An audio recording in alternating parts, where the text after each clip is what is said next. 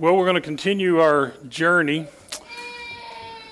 We kind of jumped out of a little order this morning. Dusty got us all the way to Jerusalem. We're going to step back one city and talk about a story that happened in Bethany, which is where this all began. If you remember, in Bethany is where they raised Lazarus from the dead. It's where the scribes and the Pharisees made a conscious decision that they were going to put Jesus to death. That the answer to all their problems as it related to Jesus was, we're going to kill him. And that's where we picked up the story at the raising of Lazarus, and we followed Jesus around through Galilee and around through Perea and back through, and he crossed the Jordan a couple of times. We'll look at that on the map real quick. But this story happens in Bethany, and I've entitled it The Anointing. It's a story about the anointing of Jesus. It happens in Matthew 26, verses 6 through 13. It also happens in Mark. We're going to read the account that happened in Mark, but you can look at Matthew 26, and it's a parallel story, and you can study it there. So we started in Bethany, where Jesus raised Lazarus from the dead, and he journeyed through Jerusalem to Ephraim, and then on through Samaria and up here into the area of Galilee. Then he crossed over the Jordan at what we think is what's called Bethany across the Jordan. That city's not exactly known where it was, but this is where most mapologists believe it was located. And then he journeyed down through Perea, and then last week he was in Jericho, and Jericho's where he ran into the little fellow Zacchaeus, or Zacchaeus, as some people say it. I don't know which is right, depends on which accent, which syllable. But that's where he ran into the tax collector, and Brother Bruce talked to us about Zacchaeus last week, and the fact he was short of stature, and told that story of Zacchaeus. And then from there, we journey from Jericho, which down to Bethany, and Bethany is where the story takes place that we're going to talk about today, the story of the anointing of Jesus. And it's amazing to me how I can read these stories my whole life, and then as I'm preparing a sermon and I dive into them really deeply, how there's just so much more there. And I think that's the beauty of the Scripture. You can read it year after year after year after year, and if you really study it and get deep into it, there's just so much there. And this story is no different. We'll read the version out of Mark. Mark chapter 14, beginning in verse number 3 says, "And being in Bethany in the house of Simon the leper, as he sat at meat, there came a woman having an alabaster box of ointment of spikenard, very precious. And she brake the box and poured on his head. And there were some that had indignation within themselves and said, Why was this waste of the ointment made? For it might have been sold for more than 300 pence and have been given to the poor. And they murmured against her. And Jesus said, Let her alone. Why trouble ye her? She hath wrought a good work on me. For ye have the poor with you always, and whensoever ye will, ye may do them good. But me ye have not always. She hath done what she could. She is come aforehand to anoint my body to the burying. Verily I say unto you, whosoever this gospel shall be preached throughout the whole world, this also that she hath done shall be spoken of for a memorial of her." So as we've already talked about, the story takes place in Bethany. It's Simon the leper's house, and they're seated at meat. They're having dinner. Seated at meat means they're eating supper. And this woman comes. We find in other versions this woman is Mary, comes and takes a box of ointment, spikenard, very precious, and she breaks it. So the first thing I wanted to know is, what is spikenard? Because that's not something that other versions just say nard, N-A-R-D. This version says spikenard, and breaks it on her head. So we're about a week before Passover, roughly, given a day here or there, a week before Passover. And spikenard's derived from that. Y'all can figure out how to say that if you'd like. It's derived from Nardos stachys jadamansi. which is a flowering plant of the valerian family. It's a very expensive oil, and they used it for all kinds of things, for stress, to cure, for infections and digestive problems even, anything to do with a weak immune system. So it was a medicine, it was an ointment. It doesn't mention it here, but it was also used at a burial to anoint the body as it was being buried and put into a tomb. Excuse me. The second thing that I want to talk about, and this is probably kind of the pivot point of this story, is this word indignation, because it's basically what's setting the pros against the cons here. Indignation, I'll probably have a definition of that. It's greatly afflicted, that is figuratively, to be much displeased. And this word, I think, is symbolic of, and it's the dividing point in the story. You got some people that are for what she did, and you've got some people that are against it. Most are against it. The only ones for it here are the one that did it and Jesus, which we'll find out are the most important too. The ones that are against it, in other versions, that thought process is led by Judas, which we know from history. Judas was someone that was very interested in money. He's the one that ultimately betrayed the Lord for 30 pieces of silver, and so money was important to Judas. But here it says they all had indignation. So this was all, whoever all is, it's probably the disciples, those that are traveling with him, headed into Jerusalem, are probably eating dinner together at Simon the leper's house, and they all had indignation. So none of them thought this was a good idea, right? So you got that piece. And when you think about what's going on here, this lady Mary worshiping the Lord, it's really a picture of what the world thinks about worship. There are those that think what we do every Sunday and the effort that we put forth towards our religion is a waste. No different than breaking an expensive bottle of ointment over the head of our Savior and anointing his head. There's a big part of the world that thinks it's a waste, and you've probably felt that. You've had people say, well, why do you go to church all day? You guys, I'm preaching to the choir. I know you're here. You've been here all day. You've been through lunch. You had a first service, not your second service. And, you know, you're bought in. But there are people that would say, why? Do you have to go to church every Sunday? Do you have to go? What about these Bible studies on Wednesday night? Man, you sure spend a lot of time doing that. That seems like a waste to me. Do you have to spend all that time to worship the Lord? Well, that's what the overarching thing is about, is service or use versus waste. The indignant people felt like it was a waste. Mary and Jesus felt like it was a service. It was of good use. And that's the rub. That's the problem with the world versus those that are trying to live the Christian life. And that leads us to this question right after that. Why was this waste of the ointment made? That was the question of those that were they were indignant. Get all my words working here in a minute. So the word waste means giving more than is necessary, or giving too much for something too little, or receiving more than he is considered to be worth. So paying somebody more than they're worth, paying too much for something. Those are these words, waste. And so why was this waste made? That was their thought.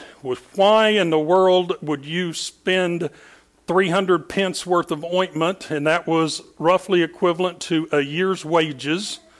So I don't know how she had it all wrapped up in a thing of oil, but Mary had 100 pence, let's say. I don't know what a year's wages was back then, but let's just say a year's wages today is $50,000. She walks in there and puts $50,000 worth of ointment on Jesus' head, and everybody goes, wow, you're wasting money. And we might all think that. I don't know. If as you watch those dollar signs roll down the Savior's face, what would you think? A year's worth of wages, whatever you make in a year. Some of us might make more, some of us might make less, but a year's worth of wages is roughly what 300 pence was worth. And the question here is, do Do you view that as a waste, or do you view that as use? Was that a good use of the oil? Now you're here, so I'm guessing you're going to vote for use, right? That was an awesome use. And if you had $50,000 worth of oil to anoint the Savior's head 6 days before he was going to be crucified, you'd say, money well spent. I did a good work. And that's ultimately what Jesus says about Mary. The next thing I want to notice, and we'll wrap it up here, is, we're about halfway through maybe, a forehand. I think that's a very critical word in this story, because Jesus says that she has chosen to do this work ahead of time. She's chosen, I'm using the word work there to mean the anointing of Jesus. So there's a timing component to it, and I think that's very important. Jesus is going to be buried in about a week. Mary was anointing him before the necessary time. And so Romans 14 tells us that every knee is going to bow. So there's going to be a time when we are going to pour out everything we've got on Judgment Day in front of the Lord. We're going to pour out everything that day. And that's Jesus' point here. She has anointed me beforehand, before the burial. The burial was significant of the end here for Jesus on this earth. And she had come and done that. He was going to get anointed as he was buried. She had done it early. She had done it now, while there was time. The Bible also tells us that the time to worship is now, and that the Father seeks those that are going to worship him. So this aforehand is important here, because Mary is doing something while she can, here on this earth, when she needed to do it. They viewed it as a waste. Mary viewed it as the right thing to do. And that's the question for the world. You've chosen to worship the Lord aforehand. But from a worldly perspective, there's a lot of people that are choosing not to do that. Someday they'll be forced to pour out everything they've got in front of the Lord. The last phrase, or the last thing I wanted to notice here, is wheresoever this gospel shall be preached throughout the world, the whole world, this also that she hath done shall be spoken of for a memorial to her. I studied that and thought about that verse for a long time, read 3 or 4 commentaries, did some research on the internet, which has got to be true if it's on the internet, and a lot of other things. And I thought about, I thought the interesting thing about it was 2,000 years later, we're talking about this story of Mary here at the church assembly this afternoon. But I think it's bigger than that. I think this story of Mary is really the story of loving the Lord with all of your heart. See, we can logically, we get it, right? Jesus and his Father, they created this world. They knew from the very beginning that these people they were creating with free will were going to mess up and do some stuff, and they weren't going to be able to do this law, and that Jesus was going to have to come, and as deity, as the ultimate Savior, the one that's omniscient and got unlimited forgiveness and infinite mercy and is able to wash away all of our sins for now, forever. Logically, we get it. And we get the fact that we sin, and the only way we're going to get to heaven is if we cover our sins with Jesus' blood so that we appear white as snow before the Father. Logically, we get it. The question is, do we get it in here? And does it change our living? Does it change our heart? Does it change the way we think? Does it change our actions? Does it make us look at fatherless? We talked about this in James this week at our Bible study. The widows and the orphans and the fatherless. True religion and undefiled is this, that you minister after those people. He uses the word visit in James when it talks about that. The same visit that Jesus made to this earth. That's the same exact words. Was Jesus just a drive-by to say, how are you doing? No, Jesus came and he died and he gave everything he had for the human race. We're to do the same thing for the fatherless and the widows. in James. And that's what this is talking about. This is talking about a religion of the heart. It's talking about more than just the logical understanding of what Jesus did for us. It's talking about how that should move us, and our hearts should move us to act differently, to pour out a year's worth of wages on the Lord's head and not have a second thought about it, because that's infinitely more important than a year's worth of wages. That's what Mary was that's what Mary was doing, and that's why Mary, either figuratively or literally, the story, every time the gospel is told, it's talking about what Mary did. Jesus wants us to pour our whole soul, our whole life, our whole being into him and love him the way Mary loved him and broke that spikenard box of ointment over his head. So what can we learn? Well, we can learn that there's no doubt when we meet the Lord, we're going to pour it out, everything we've got. We can learn that we shouldn't underestimate the value of the Lord.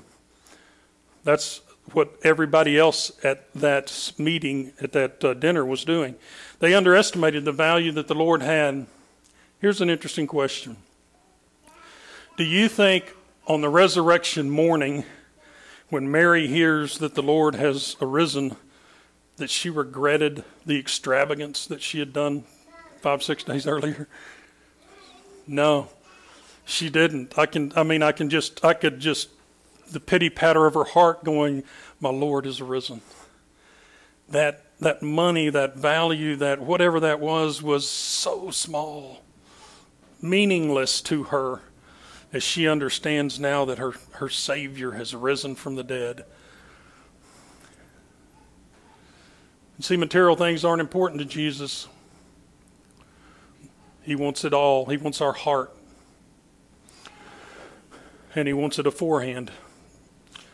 He realizes your heart's going to be given to him on the day of judgment. There's going to be no denying it that day. But that's when it's taken and not given. That's when it becomes painfully obvious that Jesus is Lord and Jesus is Creator, and everybody would like to be with Jesus. But he demands that you recognize that aforehand and that you do something about it. So that's what I got out of the anointing at Bethany. I hope that appreciated the sermon, or the prayer from Brother Lauren. I hope that we were able to present something there. It won't take too much of your time on a Sunday afternoon after a good dinner, but I was hoping that we could look at that story and maybe get something out of there that would maybe motivate us a little differently the next time we see somebody that's in need. And sometimes that's hard to figure out. I mean, I've seen people begging on the side of the street that really weren't in need, because I knew that they'd gotten out of a fancy car, in their nasty ragged dress, and came over there to the street corner to beg. So that was just the way they made their living. But we never know. We have people that come into the audience or come into the church, and it's a tough call sometimes. But you can figure it out if you put in the effort. And there are plenty of people out there that need our help and need our need, and just need us to notice. Just need us to notice and be a part of their lives. Are you willing to give everything that you have to the Lord? Are you willing to not only logically understand why you need to be a Christian, but throw your heart into it and do something different to help your fellow man? If there's anything we can do for you, we'd love to pray for you. Whatever you would need, if you'd come and sit on the front pew as we stand and sing the song Danny selected.